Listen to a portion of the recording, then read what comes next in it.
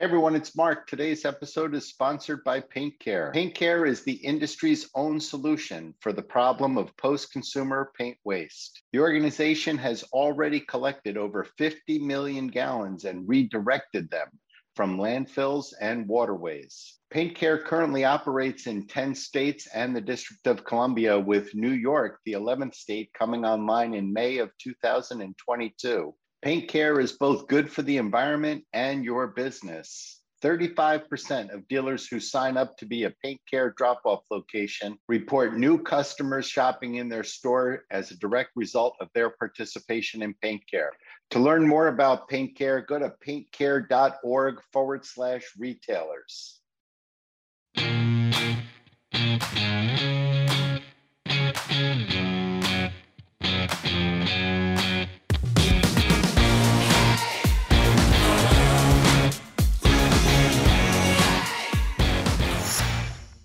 Hey everybody, thanks for joining me today. It's Mark. With me today on my episode is Dan Trottenchek. Dan is the Chief Operating Officer of the NHPA. That's the North American Hardware and Paint Association. That is the trade organization which oversees and lobbies for, as well as advocates for, independent paint retailers, as well as hardware and lumber. Hardware and lumber was their existing business. They added paint to their responsibilities just a couple of years ago after the merger with the PDRA. That was the Paint and Decorating Retailers Association. Dan's group is doing some really terrific work, particularly in the area of training. They've put together some good advice for paint retailers who are having trouble hiring now, which is a problem that I think all retailers are struggling with. And so I wanted to get Dan on talking about some of the tips and secrets that they're sharing with their members that are helping them build staff and hire in a very difficult time. But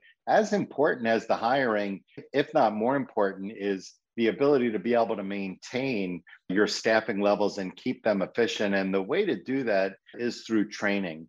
And so they have some really good systems in place already, and they're doing some new things. And I really wanted to expose all of you guys to them. So give a listen to what Dan has to say, like, subscribe, and let me know what you think. So, hey, everybody, thanks for joining me. With me today is Dan Trottenchek. Dan is the Chief Operating Officer and Publisher at the NHPA. That's the North American Hardware and Paint Association. Dan, how are you this morning?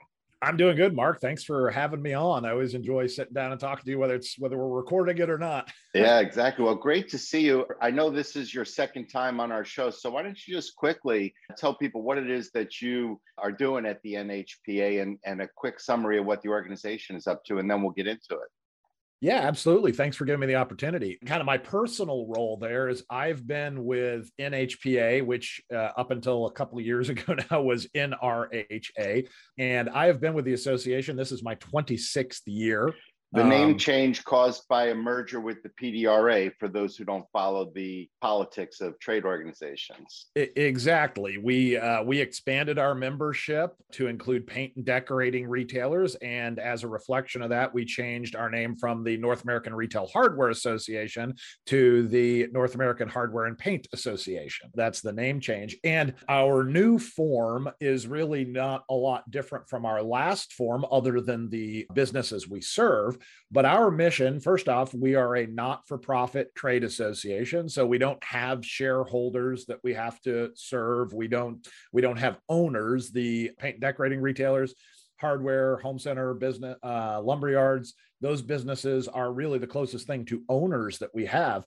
And our mission is really simple. We've been around for 122 years, and our mission is to help these small business operators do a better job at what they're doing, help home improvement retailers, paint and decorating retailers run better and more profitable operations. And so we try and do that through providing education back to the channel, doing research about trends in the channel, kind of serving as a voice of advocacy for these small business owners who run these operations. And you were in that position for so long, Mark. As we go to work every day, that's what kind of consumes us, is what are the things we can do to help small business owners run their businesses more effectively. And so that's a great segue for where you and I had talked about starting here, because everybody listening knows that the country is currently in the grips of a pretty severe labor shortage.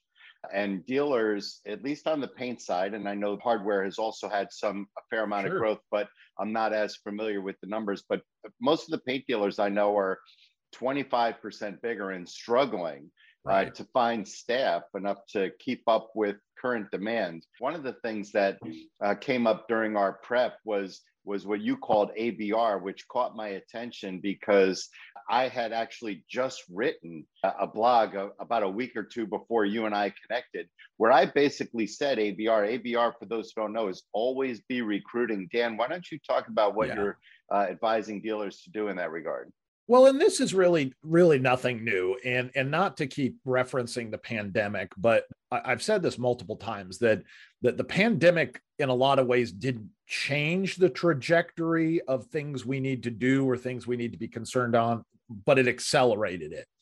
And I have heard from independent home improvement owners for so long, it's hard to find good people. It's always a struggle to find good people. Well, now, because of everything, all those other conditions, it's that much harder. But one of the pieces of advice we've been giving for a long time, and all the presentations I've always given about hiring and maintaining a quality staff, is this little acronym of ABR. And it for me, it references back to the old Glengarry Glen Ross, always be closing, but instead it's always be recruiting. And you should always, as a business owner or manager, wherever you go, and it underscores the importance of, you need to find people that are a culture fit for your company. And you need to find people that are an attitude fit. And quite frankly, to put it above all else, a brand fit for your company. Who are the people out there that fit with the kind of service you want to offer, with the kind of attitude you want to have? Because that is the number one thing that's going to make a difference for the customers coming in your store. And those kind of people you can find anywhere. You can find them in the drive-through. You can find them at the dry cleaners. You can find them at another business. At another non-paint business. Let me interrupt you. One of my best Absolutely. employees, we had a large Staples down the street from one of my stores where I used to shop for, whatever, paper and Staples and whatever else I needed. They had a guy there who was always just really helpful to me. And I was always really impressed. And I got to know him over a couple of months of shopping. And I ultimately hired him, and he ended up staying with me for a number of years and was a valued employee, all just from thinking, I could teach him the paint stuff just like Staples taught him where the copy paper is. I could teach him where the Regal wall satin is, but what I can't teach is that attitude of how hard this guy is trying to help me, complete my transaction. And so one of the kind of basic tips that I give, and I've loved to see this over the years, is that every one of you who's a manager or owner should either on your business card or on a separate business card have something printed on the back of it that says to the effect of, I really appreciate the interaction and service you delivered to me. If you're ever looking for a career change or a new opportunity, please reach out to me. We think you'd be a great part of the Dan's Paint team. And have that ready and give that to people that you see. And it's not poaching to present someone with an opportunity. I mean, it's different if you say, I am going to go in there with the intent of hurting this other company and trying to take their employees just because I want to take their employees. I think all is fair in terms of saying, you are a quality person. I want to genuinely give you an opportunity to grow with my business. And there's nothing wrong with that. But like you said, you can teach those skills. In fact, I think anyone would tell you, I can teach you how to do these things. You have to have the right motivation and attitude. Just ask things like the United States Marine Corps about things like that. We're going to look for people with motivation and attitude and who want to be a part of a team. Then we'll teach them how to fly helicopters and how to do those kind of things, because those are the skills we can teach. And I always use this example of these people who say, well, I'm only going to hire people who, had X number of years experience in the business. And I put it to them this way, is like, I use this little anecdote of, what if you have Roy, who works in whatever area of your store, and Roy was a paint contractor for 40 years and now he's kind of retired, but he knows everything about painting and mixing paint, and because he's been there and done that. But what if Roy is a surly SOB, right? And nobody wants to deal with Roy, and Roy scares customers away. And so on. Great, you got a lot of knowledge, but if you can't translate that to a retail environment, it does you. In fact, it doesn't just do you no good; it can do you harm. So always being recruiting and looking for that culture fit, brand fit, and attitude fit. If you're always recruiting, what I tell people is you never feel as desperate to make a hire. And that's one of the things that I wanted to talk about. So many people are hiring the Mr. Right. Mr. Right here, I should say, rather than the Mr. or Mrs. Right. And what are you telling people about that strategy? There's absolutely nothing worse that you can do than to crisis hire. For every one time it works out, there's 10 examples of it not working out. First, I want all retailers, all small business owners to think about this. Your employees are the manifestation and delivery vehicle for your culture and your brand, period. If you want to say that we are the place that has the most knowledge, if we are the place, you should come to us instead of some other store that just pushes gallons of paint. You should come to us because we provide service, we provide insights, we provide knowledge. That's your brand promise, and your employees are the only way that gets delivered. So they are the most critical aspect of delivering on your brand promise. That's thing one.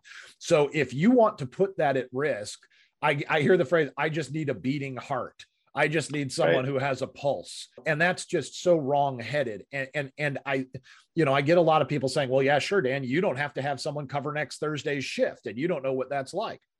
I totally get it. I do get it. And I'm not blind to the fact that there are realities that can sometimes put you in the situation where you need people. But I think like in any scenario, what you have to do is mitigate your exposure. And what I mean by that is doing things like practicing ABR. The other thing that we recommend is to that you don't have to hire in crisis. Right. So that you don't have to hire in crisis. The other thing that we recommend, which is the kind of the second phases of ABR, are ABI and ABH. Always be interviewing and always be hiring. One of the things that we often recommend is to have a regularly scheduled day of the month where you're conducting open interviews. Not, I have to hire a position, so I'm going to all of a sudden try and get ads out there, then start hiring people. Say, the second Thursday of every month, we are having open interviews at our operation.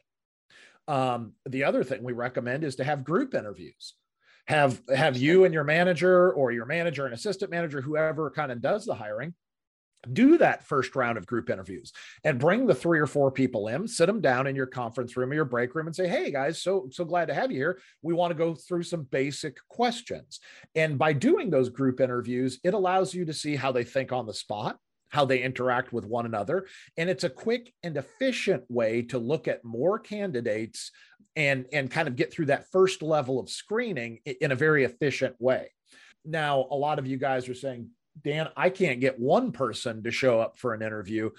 I mean, it's all about creating this stream, well, we know that they always have open interviews on Thursdays, but then you got to look at what are the other things we can do.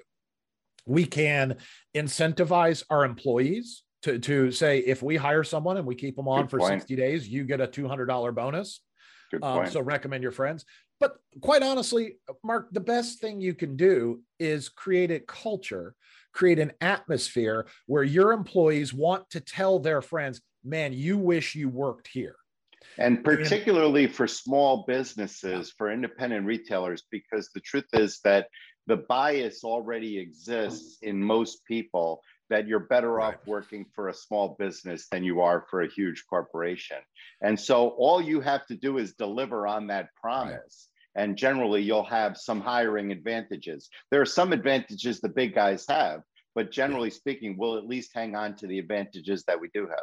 The first rule, if I consider myself somewhat of perhaps a consultant at a kind of 35,000 foot view, the first thing I would tell any small business owner that I'm talking to is unless you are willing to look in the mirror and be honest with yourself about the conditions of your business, you are going to do the same thing that you're doing. And any kind of advice, any kind of consulting, anything like that is going to go in one ear and out the next. So one of the things, as we've had and continue to have this discussion more and more about hiring, one of the most common refrains that I hear is, I can't hire anybody these days, or no one wants to work these days. And the first thing when I hear that is I scratch it out and I say, let me fix that for you. No one wants to work these days for what I'm willing to pay and for the atmosphere that I've created in my business, period. Now you are 100% right. Yep. And now you can start tackling that issue of figuring out, well, if today's workforce has changed, if today's workforce is motivated by different things, how do I create an atmosphere that works for that? How do I create an atmosphere that is attractive to the work pool that is out there today? And I can give you example after example from within this industry and outside this industry of ways that small business owners are doing that. And they are all facing the same kind of wage inflation pressures. They're all facing the same kind of other challenges that you're facing in your business. It's as simple as, the old phrase in customer service that it doesn't cost a penny to smile. Right. And the truth is, it doesn't cost a penny to sit down and show your employees that you value them and that you understand what they need out of this relationship. Again, one of the things I talk about is getting past this mentality that used to be, the thanks that employees get for working for me comes every 2 weeks in an envelope, and that's their paycheck. Right. And if they're not happy with that, then I guess they need to go work somewhere else. If that's your attitude, fine, take it to the grave, but it's going to be the grave of your business. Right. It no longer applies. That would have been true in my father's day or your father's Absolutely. day. But the truth is that just no longer applies. One of the ways to share with your employees exactly what you're looking for from them is some sort of organized training program. Absolutely. And so that was the other topic that I really wanted to get into with you today, because I know that you guys are doing a lot as it relates to training. And you had a big program with your independent hardware stores, and I know that you're adding a lot with the paint dealers. Yeah. So what part does training play into helping dealers hang on to their current employees as well as their new hires? And let's face it, working at a hardware store, a paint store, you got to know a lot. I mean, there's a lot of stuff you have to know, and it's a difficult learning curve. And what employees tell us that they don't like is nobody likes to feel foolish. No one likes to have someone come in and say, hey, I need to figure out what applicator is going to do the best job for this. And you're left saying, man, I really don't know. Let's sit here and read the back of the thing together and all that. And no one's going to be up to speed on day one. But you need to provide and show them the pathway for how you're going to get them there, how to answer those kind of questions until they get there. And training is a huge part of that. And so where do you start training? You just got a new employee, or you've just decided that, I want to make an effort to properly train to become more efficient and hang on to my existing employees. Where does the dealer start? You have to have a plan for how to do this, which is way more important than on day one, what's going to happen on. That becomes part of the plan. But you need to put some real thought into what do my employees need to know and what do they need to do to be successful? Then how do I teach them those things? So before you start thinking about day one, you need to start thinking about what are those things and how are we going to do this? The most common training method in a lot of retail environments is, Dan got hired today. Mark's been working here for 3 years. Dan, I want you to work with Mark, and he's going to show you a little bit over the next few days. And then Mary in the office is going to show you how to punch in and punch out and all that kind of stuff. And good luck to you.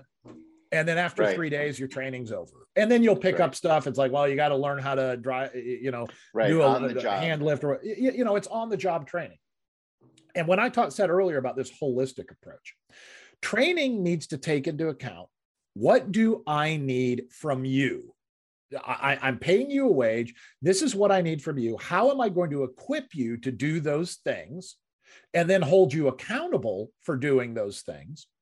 But a very important part of training that a lot of small business owners overlook is, what are we, the company, going to do for you to help you grow? And that is one of those factors that is so important to this next step of how do I hire employees? How do I retain employees? Yeah. And one retailer, another real world story that I give this advice is, she would sit down with every new hire and they would create a binder. And part of that binder was going through, okay, these are the steps you're going to go through with training. These are the things we need out of you. And this is what you can expect and all that stuff. But another very important part was asking them, where do you see yourself in 5 years? And how can we help you get there? And so an example would be, I'm 19 years old and I'm a sophomore in college for graphic design. Okay. Wow, what can we as a paint and decorating store do to help you in that? Could we maybe get you involved in creating some of our vignettes? Can we have you design some of our social media posts? Can we do things? And then all of a sudden the employee transitions from thinking, this is a job schlepping paint that I'm going to have for a couple of years till I get out of college. At least I'm not having to flip burgers, to wait a minute. These people care about me and care about where I'm going. And if I apply myself, I'm actually going to learn things that'll get me where I want to be in 5 years. And I can grow. Exactly. I can grow. And that opportunity to show an employee where they're going to be in the future is one of the things that keeps employees loyal to you. Absolutely. One of the biggest problems that employers have is somebody thinking, hey, I'm 30, how am I going to feed my kid when I have one at 35? If they don't see that path in your existing employees, if they don't see that path in your existing practices, if they don't see that path in some other means in your business, they're going to get frustrated when they don't attain what it is that they're looking for, versus somebody who maybe didn't come along as fast as he was hoping or she was hoping or expecting, but sees the path. They're more likely to work harder rather than get discouraged. If you don't see the path, you're more likely to get discouraged. That's what we hear a lot of younger folks entering the workforce asking these days is, what's my path? How is this going to help me along my path? I've been a manager for 30 years. So I deal with employee motivation and retention issues and so on. Early in my management career, it was one of the most frustrating things to have someone ask me, well, what's my path? And I'm like, for crap's sake, you started here 3 weeks ago and you're asking me, where can I go next? But now I've learned over the years how important that is to be able to illustrate that this is what we can do for you. And again, I think in an atmosphere where we're really trying to get the best of the best employees, and there's this market out there that is much more rigid, and retail employees are already working against some difficulties. Like one of the big ones that's emerged in the last 24 months is work from home. If now you go look at job postings, right next to the job posting, in a lot of cases on these online sites, it will say this is an in-person, hybrid, or work from home opportunity. Well, I mean, most people, not everybody, but a lot of people would say, well, I mean, I don't have the option of hybrid or work from home in a retail environment. So for those people, you're already kind of challenged. Disadvantage, disadvantage. So again, going all the way back to where we started our conversation, if you create an atmosphere where your employees think and really understand that you care about them, care about where they are going to go, that you're willing to compensate them and make them part of your team and be transparent and yet accountable, you're going to start having less of an issue hiring people. And it's not, I wish there was an easy prescriptive, well, just go do this and start advertising online and do that. There isn't. It's about building that culture. And training helps build that culture. Just to get us back to where we sort of started on this topic, it's training that really is one of the foundation pieces of building that culture, that understanding that the person who's been here 5 years longer than me has more knowledge than me because they've been imparted more knowledge by the training practices that are in place.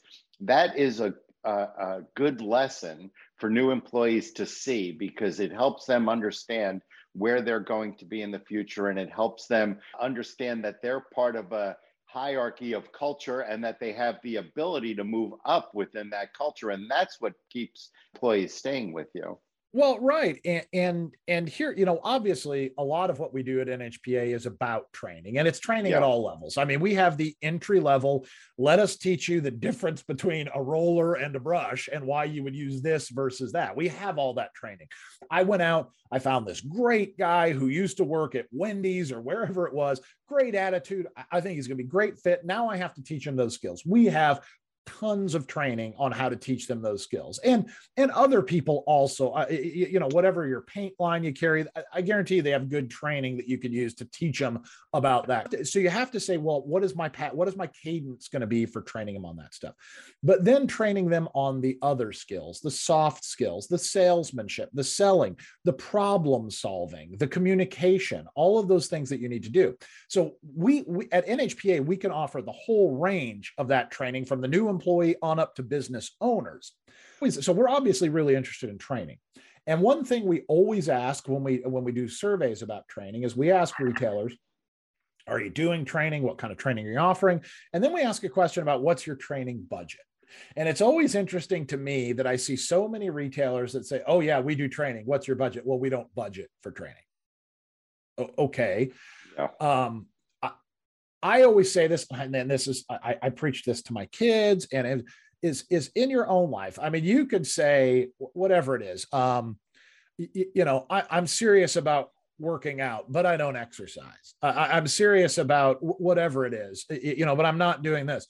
And I always say that if you're going to say, I am committed to and serious about training, you have to put a number next to it. Things aren't real until you say, I am going to put a number next to it. How you prioritize your expenses is basically your priorities for how you run your business. If you don't budget any money for training, then you don't prioritize training. It's as simple as that. And I'm not saying you need to budget 10% of sales or anything like that for training. Even if you start with that yellow pad, that legal pad that you've got out, you've outlined the things that you think are important to train. Say, I'm $100 an employee a year. Is that a realistic place to start? And one thing that I always encourage too is, as you're budgeting for training, by the way, you can get a ton of training for $100 an employee a year. You can get a lot of stuff for that. But the other thing I would say is, let's say you say, I'm going to start with $100 an employee a year. You have 12 employees, $1,200.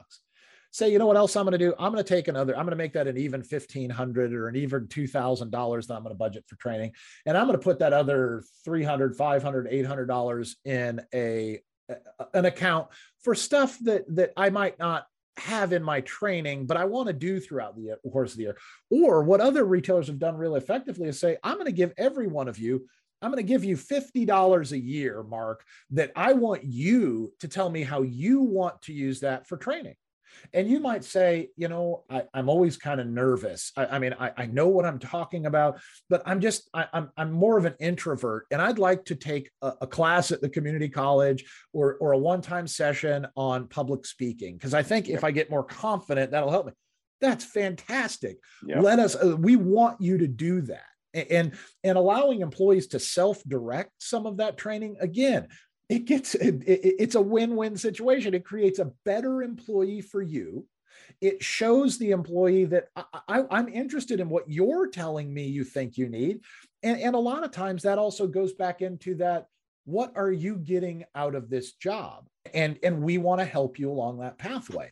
Mark, we could talk for 5 hours about all this stuff, but what it really comes down to— I'm going to stop you from doing that, Dan. Don't worry about it. Yeah.